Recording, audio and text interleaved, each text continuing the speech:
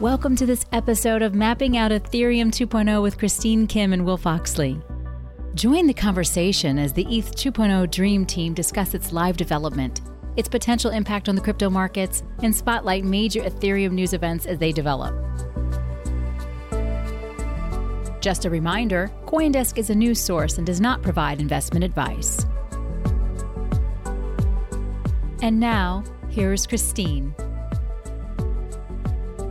Hi, everyone. We are back with another episode of Mapping Out Ethereum 2.0. I'm Christine Kim, a research analyst at CoinDesk. And I'm Will Foxley, a tech reporter at CoinDesk. Today, we're going to be talking about Ethereum 2.0 slashing events and what developers have learned about them in the last 2 months. Our guest for today is Raul Jordan, co-developer at Prysmatic Labs.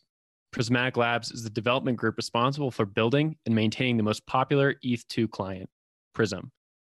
Thanks for being here today, Raul. Thank you. Thank you both for inviting. Happy to be on the show. So before we jump into this very exciting topic of slashing and validators losing their rewards and being booted off the network, I do want to ask you, Raul, about your thoughts on just how popular Prism has become as an Ethereum 2.0 client. Some estimations say that half of all Ethereum 2.0 validators are downloading and running Prism software. So when you were building Prism, did you intend for it to become the most, the go-to Ethereum 2.0 client for users? And what do you think so far of how much attention it's getting and how much more popular it is than the other client teams? Sure. So it's a double-edged sword. So just want to clarify something. So it's really difficult to estimate precisely who is using what implementation, because the network is pretty decentralized. There's people running it in different parts of the world. What you can see, you can basically check IP addresses, and you can kind of roughly map that to locations. So you can kind of figure out that there's hundreds of nodes in in the East Coast or something like that, and you can tell that from some information you can kind of predict that they're using Prism, Lighthouse, etc. However, you can't really predict how many validators are using Prism, because a single node could be running maybe 20 validators or 100 validators, actually validator private keys and public keys. So it's a little bit harder to gauge that number in particular. But yes, there have been multiple network analyses, and it seems like Prism has been over 50% in a lot of these. Indeed, it is a double-edged sword. I think the other ETH2 clients have done an amazing job in terms of stability, growth, and when you have a lot of people using your implementation, there's bound to be a lot more risks, right? Basically, if there's a bug in our implementation, then that could bring down a big portion of the nodes, and that could cause some unintended side effects. And yes, since the beginning, we were always aiming to be the kind of go-to client for the average staker. In the sense that we want to focus a lot on documentation, on simplicity of how you can run it.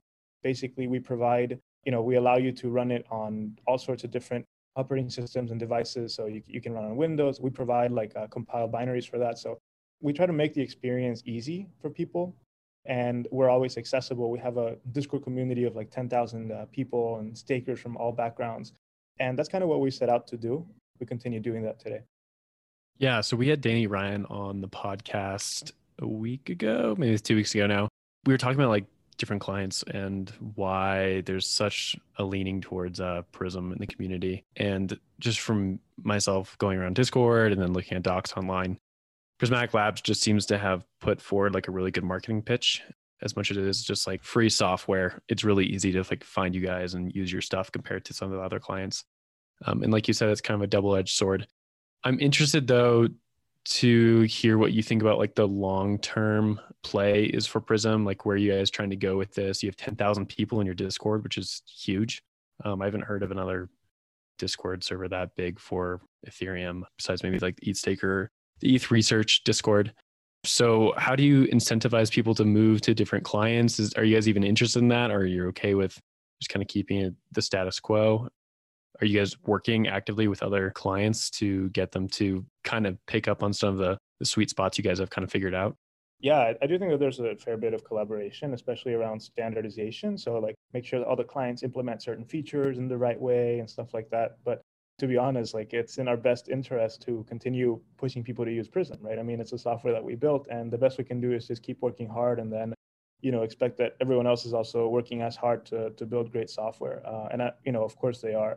So yeah, no, we are not encouraging our users to move clients, right? We want them to use our software. So you kind of have this problem where it's bad if the network uses, every single one uses one software, but as a team, we want to encourage people to use what we built. That's kind of where we are. I guess our long-term plan is, we want to always be at the forefront of kind of Ethereum development, in particular at the layer 1 level. So the Go Ethereum project in the beginning was first implementation, then you had Parity, you had others, and Parity was eating up a lot of their market share. And now today, like Go Ethereum is, the most, I guess, actively maintained, like most popular and biggest implementation.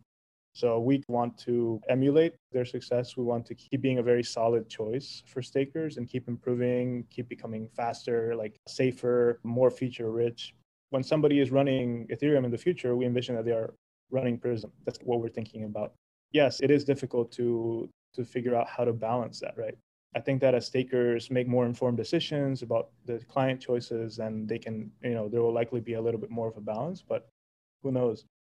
And speaking of switching clients, I mean, there is a danger if you're running one implementation and gonna run a different implementation that you don't get slashed, which is precisely the main topic of what we wanted to discuss in this podcast episode. And as of this recording, we've got 132 validators in total that have been slashed on Ethereum 2.0. And Raul, you had a really, really great blog post that you published on Medium called ETH 2.0 slashing prevention tips, which I just have so many questions about. And we're definitely going to link that blog post in today's show notes. First question for you on this topic of validator slashings. I can see on block explorers that when a validator gets slashed, there's another validator that actually has to kind of rat you out. Can you go over again what that process of getting slashed looks like, how a validator reports someone on the network, and then how they effectively kind of get booted off of the network and aren't able to start earning rewards again? They're effectively kind of like blacklisted?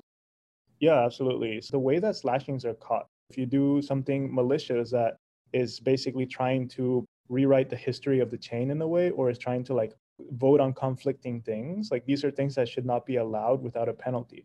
If people could do this sort of things without a penalty, so say like I produce a block and then I produce another block that is a little bit different, that should not be allowed. Or like I vote that this block is the right block head of the chain, and I also vote that this other one is the head of the chain at the same time. Like that sort of conflicting activity should be punished, right? Like if a malicious actor could do that for cheap, then it would be very easy to kind of attack the network. So basically, there's this software called Slasher that is running on the network. There's a few of these running on the network, and the beauty is that you only really need one of them in the world to be running honestly. And Slasher is basically the police of the network. So it watches every single thing that happens and tries to understand, like, okay, like this validator is trying to do this malicious activity. Like, hey, he reports that to the network, and then the first validator that sees that proof that like, okay, this person did something malicious, can put that into a block, and by doing so, they get what's called the whistleblower reward. So they earn a little bit of a reward for reporting that, the validators that are meant to be slashed. And then once that block makes it into the chain, and if it's valid, then the validators that were involved get a part of their deposit basically cut, and they start leaking funds until they can get forcefully ejected after a certain period of time. And this penalty ranges from a relatively small amount in phase 0 launch, because we know that it's a new network, like we don't want to scare people too much with slashing. It can go all the way to like your entire balance if like there's a massive network slashing and you're part of that group that is trying to mount that crazy attack on the network, right? So we haven't seen a penalty that large yet, of course. And yes, basically the whistleblower reward is not meant to be super big, right? Like it's not meant to be really profitable to want to slash other people. It's meant as a nice kind of little incentive for people to pack slashings into blocks. And yes, we have had a fair bit of slashing so far. And it does seem like the majority of those slashings have been by people who have unintentionally done something to trigger the slashing software. Like the most recent example being Stake. Staking as a service provider, they were running a bunch of validators, and 75 of those validators got slashed because I think they were running 2 implementations of their software, but it seemed like, somebody who's an expert, that they're receiving other users' funds and staking for these people on the Ethereum 2.0 network. I mean, even they were subject to such harsh penalties. I'm curious to know your thoughts on just the number of people on the network that have been slashed, not because they were trying to launch an attack on the network, but because of, them upgrading, trying to do something different, trying to maximize their rewards. Tell me a little bit about those kind of cases that you've been seeing on the network where people are being unintentionally, unknowingly slashed. Yeah, so slashing, I want to clarify that it was originally designed as a way to deter attacks on the network. The problem is that a lot of the times it's impossible for the network, for the protocol to know if you're being malicious or if you just did something, like you just set something up incorrectly, right? Very common types of slashings where you run a validator, maybe at home, and then you run another one maybe in another computer at home or in a cloud provider at the same time. And what happens is that, your validator, it's going to be assigned to produce a block, let's say at like 6 p.m. And then your 2 validators try to produce a block at the same time, and maybe the data inside that block could be different. And that counts as a malicious action, right? And the reason this happens to people is because a lot of people try to get really clever with like their staking setups. They're like, oh, I need 0 downtime. Like I cannot afford having my software down for a second. So they try setups where like if one computer goes down, then the other one goes up and starts validating, right? This is super dangerous because, what if like your other computer thought that your first one was down, but it was not actually down, and then you get slashed, right? A lot of stakers at home try to go for these really complicated setups. And I mean, to be honest, they are fairly sophisticated. Like they know what they're doing, right? There's always room for something to go wrong. Moreover, these staking providers, of course, a lot of them want to boast about high uptime, like, oh, our validators are always profitable, like we're always online. And to do this, they end up over engineering and making things a lot more complicated than they need to be. And to be honest, like the downtime in these 2 is really not going to hurt you, right? So you can actually be online for 2/3 of the time throughout any given time span and still be profitable. So like, across the entire span of a year, if you're online for only 2/3 of the year, like you're still profitable as a validator. So why do this, right? The risk is not worth it. Basically, if you get slashed, you're gonna leak some funds, you're gonna get ejected, and then your ether is locked in there, not earning anything until you can withdraw in the future. So that's kind of what's been happening. It's really unfortunate, and I understand where these staking providers were coming from. They want to build really robust like cloud staking solutions, but in doing so, making things complicated ends up kind of biting them later. Yeah, I think we're going to keep going with the staking. I have a question about the funds being locked up. I know when the Beacon Chain kind of launched in December, there was like some pushback from people who had not been paying attention to the design of the Beacon Chain. And they're like, oh, wait, my funds are going to be locked if I'm slashed. Can we fix that? Can we change that? And obviously that's been the design roadmap for quite a while. But I'm wondering if there's been any updates, because there was some talk about creating some sort of early queue for people who have been slashed, and also for people just to get out earlier, even if they haven't been slashed. So has there been any design work from the Prism team or from the ETH R&D team? In terms of things you can do to help people that are already slashed, there isn't really much you can do. Like once you are slashed, like so sad. It kind of really sucks. Like you're just stuck until you can exit, right? I mean, yeah, maybe like withdrawals could be given earlier to people that were slashed. I mean, sure, that's nice, I guess. But the problem is that there might be a lot of people withdrawing, and you don't want to get the queue to get too long. And these people have been waiting for a long time. Better give them a chance early. So maybe that could be a thing. But yeah, unfortunately, like it's irreversible, and that's by design. So in terms of other things, I guess the best you can do is really preventing it, like educating people about it, understanding that, like, keep it simple. Like my validator has downtime like almost every day. It doesn't matter. It's still profitable, right? I wish I had more time to dedicate to keeping it up 24/7, but I want to keep it simple. I don't run any failover scenarios or any crazy sophisticated infra at home, So I think that just having more education about it and the risks is really important. And just like there were those slashings by the staking providers, there's also one-off people that like, oh no, I was migrating computers and I didn't realize my other one was still on and such. And so it happens. And I think we just need more education about the matter. Yeah, speaking of one of the keys to educating people a little bit more. So I know that the two most common reasons for slashing is something called the attestation rule offense and the proposal rule offense. So correct me if I'm wrong, Raul, but these are when you're posing two different blocks at the same time. Or you, if you're as a validator, you're given the responsibility to attest to data in a certain block, but then you attest to it to two different blocks, basically more than you're supposed to as a validator. Those are the two most common reasons for slashing right now that I can see on the network. But are there any other reasons for slashing that we haven't yet seen on Ethereum 2.0, but that developers are kind of waiting for to happen? Seeing as phase zero is a lot of just kind of like observing how the network is growing, observing how this whole system of validation, proof of stake is working for Ethereum. Are there other reasons for slashing that are perhaps more high stakes, more hurtful for the network that you do anticipate might come at one point down the line, but that we haven't actually seen quite yet?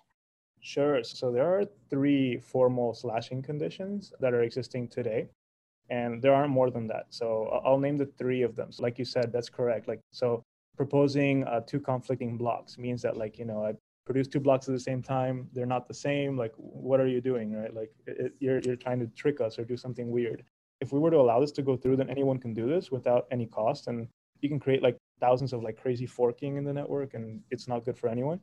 The second one you mentioned is also right, which is you vote on 2 conflicting blocks. Like, it's like, I vote for this block and this block. It's like, also like, what are you doing? You're trying to trick us. It's not right. And the third one, which is a lot more nuanced and has happened actually to a lot of validators, is something called surround voting. So without getting into much of the detail, what this means is that you're basically trying to rewrite the chain history. So for example, every 6 or so minutes, validator votes are tallied up. And if 2/3 of the validators agree on for a certain amount of checkpoints, then we can consider the chain finalized. So if 2/3 validators vote on a checkpoint every 6 minutes, we call that justification. And then if that happens 2 times in a row, that's called finality. That's a really good thing. That's like, we have a lot of consensus on what the chain is, right? If a validator is voting and they say that, like, hey, look, I think that the last 6 minutes, the chain is justified. And then the next time they vote, they're like, actually, I don't think it was justified. Like, I think it was in the past. It's like, you're trying to tell us that, like, the chain didn't reach 2/3 consensus in the last 6 minutes. And you're contradicting yourself. You're trying to rewrite history in a way. You're trying to revert, the checkpoint that 2/3 of people agreed upon. So without going into too much detail, that's basically the third slashing condition. And this one, will not really happen to you normally if you're, like, for example, running at home. Another common example of how these slashing conditions can happen is maybe if your computer's clock gets really screwed up. Maybe you change your time zone or something, or clock just goes way off and it thinks it's like 6 hours into the future. You can create like a double vote or a double proposal or something like that. However, Prism software and other ETH2 clients have built-in protection for this sort of stuff. Surround voting. The way this can happen to you accidentally is if basically you have a failover beacon node. So you have a separate node, and that node is on some fork. So it's not on the right chain, right? And on this other chain, the last 6 minutes, the chain did not reach 2/3 consensus. And then you produce a vote that says that's the case, and then you can get slashed.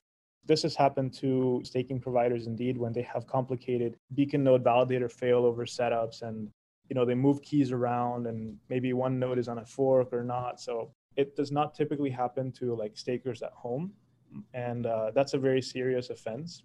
You're telling me that like the chain should not have consensus, and previously you told me that that's kind of the third offense. In terms of future offenses, once sharding and shards come into place, yes, there will be a few more slashable offenses, like, for example, like no conflicting shard blocks as well, but they're very similar. They're like trying to prevent evil actions, basically. Interesting. Thanks for that background. I kind of want to go a little bit deeper and look at Casper itself. And I think you'd be a pretty reasonable person to ask some questions about that. So for our listeners, Casper is the consensus mechanism behind the Beacon chain, and it's proof of stake. And it just uses some interesting ways and rules to create consensus on the network without mining. So can you dive into that for us here? Like, how does Casper work? How has it changed over the years of our implementation with the research team? And how does it look on a client level for Prism? Yeah, absolutely. So, I guess Casper proof of stake is just a high level, like the components of it are that you have a proof of stake blockchain that works on the basis of time, for example. So like validators are assigned to produce blocks and vote on others' blocks. And at certain checkpoints called epochs, those votes are tallied up. And then, if 2/3 consensus is reached, then, like I said, if that happens once, we call that justification. If that happens twice, that's called finality. So you can never revert the chain past the point of finality. So for example, if there's some crazy attack or something crazy, like the chain, like it's impossible for it to revert past the finalized checkpoint. Unlike in Bitcoin or proof of work or Ethereum 1.0, right? Like if you have enough hash power, you could technically revert as much as you want, right? In this case, like even as much as you tried, as much money as you had, you cannot revert the point of finality. And I guess like Casper is the name of this mechanism that allows for having strong consensus on a time basis for a system of validators. I mean, it's been in different iterations throughout the years. Like the original proof of stake approach for Ethereum was there's going to be a smart contract on ETH1, and it's going to manage validators, and it's all going to happen on ETH1, and it's going to be really cool. Well, it wasn't going to work because it was 1,000 ETH or more to stake. And it would lead to a lot of stake centralization, and it's really expensive to do so. There were multiple iterations, and the latest one obviously has been ETH2, which is a separate blockchain that is proof of stake by default. There's no smart contract that runs this thing. It's on the chain natively. So that's the latest iteration. Moving forward, I mean, Casper, I guess the general idea is still at the core and will be at the core of how Ethereum works for the future. And that's the mechanism powering proof of stake today. And speaking of that mechanism in a little bit more detail, I mean, so I know that we've been talking a lot about slashing, but validators can also just be penalized, but not necessarily like booted out from the network. Can you talk a little bit about the difference again between getting a penalty when you're validating versus getting totally slashed? Yeah, totally. So these penalties are called inactivity leaks. If you're offline, meaning that like you get assigned to produce a block at 6 p.m. and you don't do anything, or you're assigned to vote, and validators approximately are assigned to do something every 6 minutes. Every 6 minutes, you get new assignments, right? So you always should be online, at least, the majority of the time, right? If you don't do that, you'll start losing a little bit of your rewards. So, and then as time goes on, the longer you're offline, your penalty will be bigger. So, if you're offline for a super long time, like months, like you're gonna have a fairly large leak. And what's gonna happen is that once you reach 16 ETH as your balance, it's called an effective balance, you're going to be ejected forcefully from the network, right? So because it's like these people are clogging up the chain, they're not doing anything, not participating in consensus, and there's other people that want to participate. So yeah, granted, the penalties are not high, right? So like as long as you are online 2/3 of the time, you will make money consistently. So take a month, right? All you need to do is be online for 2/3 of that month, and then you'll do fine. They're really not that big and not worth creating complicated setups just to get around that inactivity leak. Yeah, one thing that's kind of interesting to me lately, as Ethereum mining fees are really shooting up, is that there's a good comparison, I should say, between who's mining Ethereum right now and who would be validating ETH2. And so for Ethereum chain right now, of course, we have miners, and they're mostly GPU miners, which is like graphics cards kind of stuff you can use for like video games or high-speed computers. And they don't cost necessarily a ton, depending on what you do for your setup. In the same way that setting up a validator, I think it's under $2,000 if you really like wanted to make it fancy. I think you could bid up to that high, but you could probably even do it for a lot cheaper than that. I know our setup was probably around that, right, Christine? You don't remember off the top of your head? Spencer. I'm pretty sure it was under $2,000. So there's an interesting, I don't know exactly how to put it. The people who are going to validate ETH2 are often the same kind of class of people who would be mining Ethereum right now. At the same time, though, there's a lot of Ethereum miners who are not happy with a lot of the developments in Ethereum.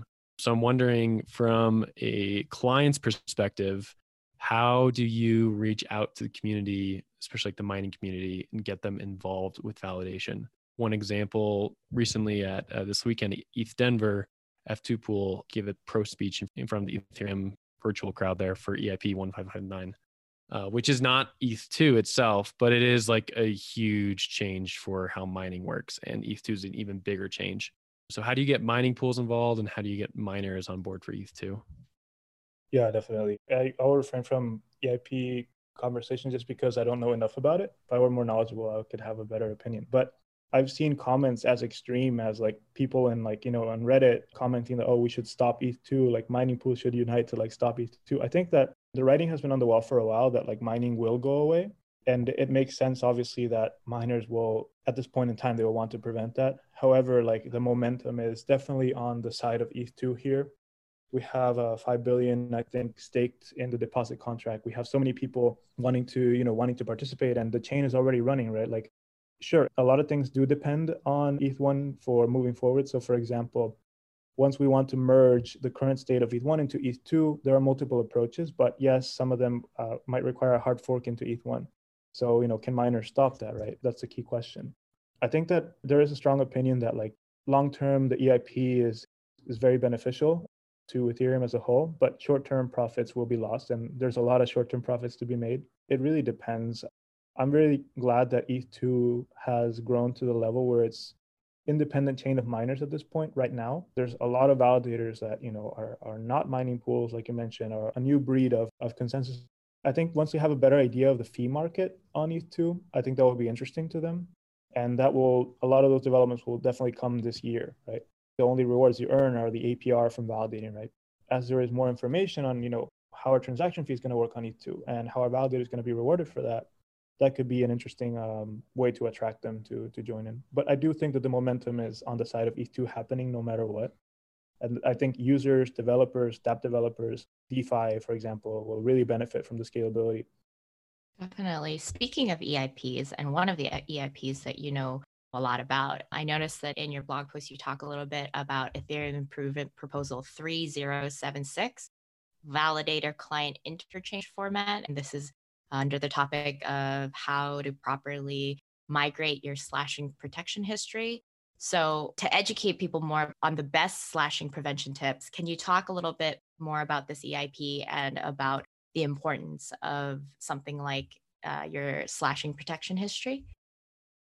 Yeah, totally. I'd say it's not like game changing, but what that is basically every ETH2 client has its own way of protecting its validators in a very simple way. So as we talked about earlier, like you get slashed if you produce 2 blocks at the same time. Maybe your computer block is really messed up or something like that. So the best we can do to protect you is we keep a small record of the things you've done in the past. So it's like, okay, Christine created a block at this time. And then if she tries to do it at the same time again, then database will prevent you from doing that action, right? So it's a very simple and like effective way of preventing some common problems. And the thing is that, like as mentioned earlier in the podcast, is that we want to really go towards more standardization across ETH2 clients. Kind of everyone is in their own world, right? Like the Lighthouse team is doing a lot of great work in Rust programming language. We work in Go. We have different technology choices and design decisions that we take. But at the end of the day, like we should standardize things, like not like the API between clients. We should standardize the way people can move keys, right? Like there shouldn't be mysticism around how to move from Prism to Lighthouse. It should be fairly straightforward. And that's kind of what this EIP does. It makes it easy for you to migrate your slashing protection history, which is a local database, between clients. So you can easily export, like, here's a record of everything all my validators have done. Like I produced these many blocks, these many attestations and such. And it's a very easy way to export and import them between clients. So yeah, it's just one more step towards further standardization. It's a net benefit for everyone. Now this sounds like you are trying to encourage people to switch between clients. I thought you were going to make it a lot harder. No, I'm just kidding. Yeah. No, yeah, we definitely need to keep these standards, right? Like I think people have the choice, and like if they have the choice, that's really great. It would suck if like somebody is trapped and they're not a fan of the software and they want to head out, right? And that goes for all the ETH2 clients, right? So that's something that is our duty to do, and like we need to do it. But of course, we need to keep building good software to encourage people to stay, right? So we only have a few minutes left, and I want to kind of look ahead for Prismatic Labs. We know we have a hard fork, quote unquote, later this summer, which has some efficiency changes for the chain. And then we're even looking at merging ETH1 and ETH2 by the end of the year, but probably sometime in 2022. So what does that look like on the client level?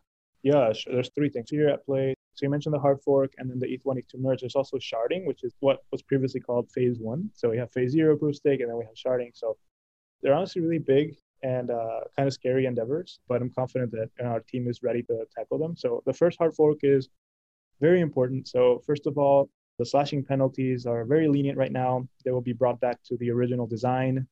And yeah, a lot of efficiency updates on how the beacon state keeps track of like votes and stuff like that. And a few other proposals in there that would make the clients more robust as the validator size keeps increasing. Every week, like we see so many more people in the queue wanting to validate, which is really amazing. But we need to make sure that the client teams can be fully prepared for that number of validators. So the hard fork is a lot about efficiency, going back to the original design principles of like parameters. The next thing is the ETH1, ETH2 merge. Yes, indeed. So this past week, there was a workshop, an ETH2 workshop with Vitalik, the EF researchers, talking to the teams about, look, like here's what's on the roadmap. And the next step for you guys and for all of us is to put this into a formal specification and start building it. So the two things are sharding and the ETH1, ETH2 merge. There's been really great work on the ETH1 to ETH2 merge. How is that going to work? And that's something that definitely will be worked on throughout this year. One that's coming up even sooner is sharding. Okay, so cool. We have this proof of stake blockchain, but we need a way to have scalability and to actually have chains that can store transactions and data and accounts and stuff. So sharding is the next big step. And it's very difficult from a implementation standpoint. From a research standpoint, not as much anymore. There's been some really great work done on how it's actually going to look, and we just have to build it. So our team plans to be at the forefront of this. Our teammate Terrence is actually one of the major contributors to the ETH2 specification, and he's built a lot of the components of sharding already. So yeah, I expect a lot of big things from Prismatic Labs on these two efforts. Hopefully there's not too many like crazy overhauls and changes to the code, because I know that was a little bit of an issue getting to the point of phase 0 and making phase 0 a frozen specification, that the specification kept changing for clients. So. Yeah, totally. That was a huge pain point in the beginning. I think they did a great job because, I'm really happy with what we shipped instead of what would have been shipped like maybe a year ago. So like seriously, like a lot of really great simplifications, security fixes, like just making it really compact. And I think it was painful. It sucked. Like everyone was always asking like, when is it shipping? And now it's out. So. Well, thank you so much again, Raul, for joining us for today's episode of Mapping Out ETH 2.0, for sharing with us all the details about slashing and how people can best protect themselves from slashing. For anybody who does want to reach out to Raul or simply keep up to date about what he and the Prism team are working on, you can find him on Twitter. His handle will be found in today's show notes.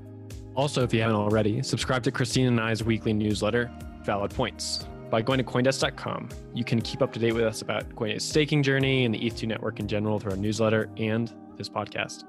Will and I will be back next week with some very exciting news. I won't say who or what it is right now, but it'll be a good episode that everybody will want to tune in for. Finally, if you have any questions you'd like answered on our podcast about ETH2 or the Valid Points project, you can connect with us via email at research@coindesk.com or on Twitter @CoindeskData. Join us again next week for Mapping Out Ethereum 2.0, Ethereum as it was meant to be. Goodbye. You have been listening to Mapping Out ETH 2.0, part of the CoinDesk Podcast Network. This episode featured Christine Kim and Will Foxley, with guest Raul Jordan. Today's show is produced, edited, and announced by Michelle Mousseau, with music by A Bloom and Tide Electric.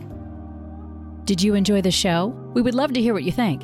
Leave us a review on Apple Podcasts or your preferred service, and talk to us directly via email at podcasts@coindesk.com.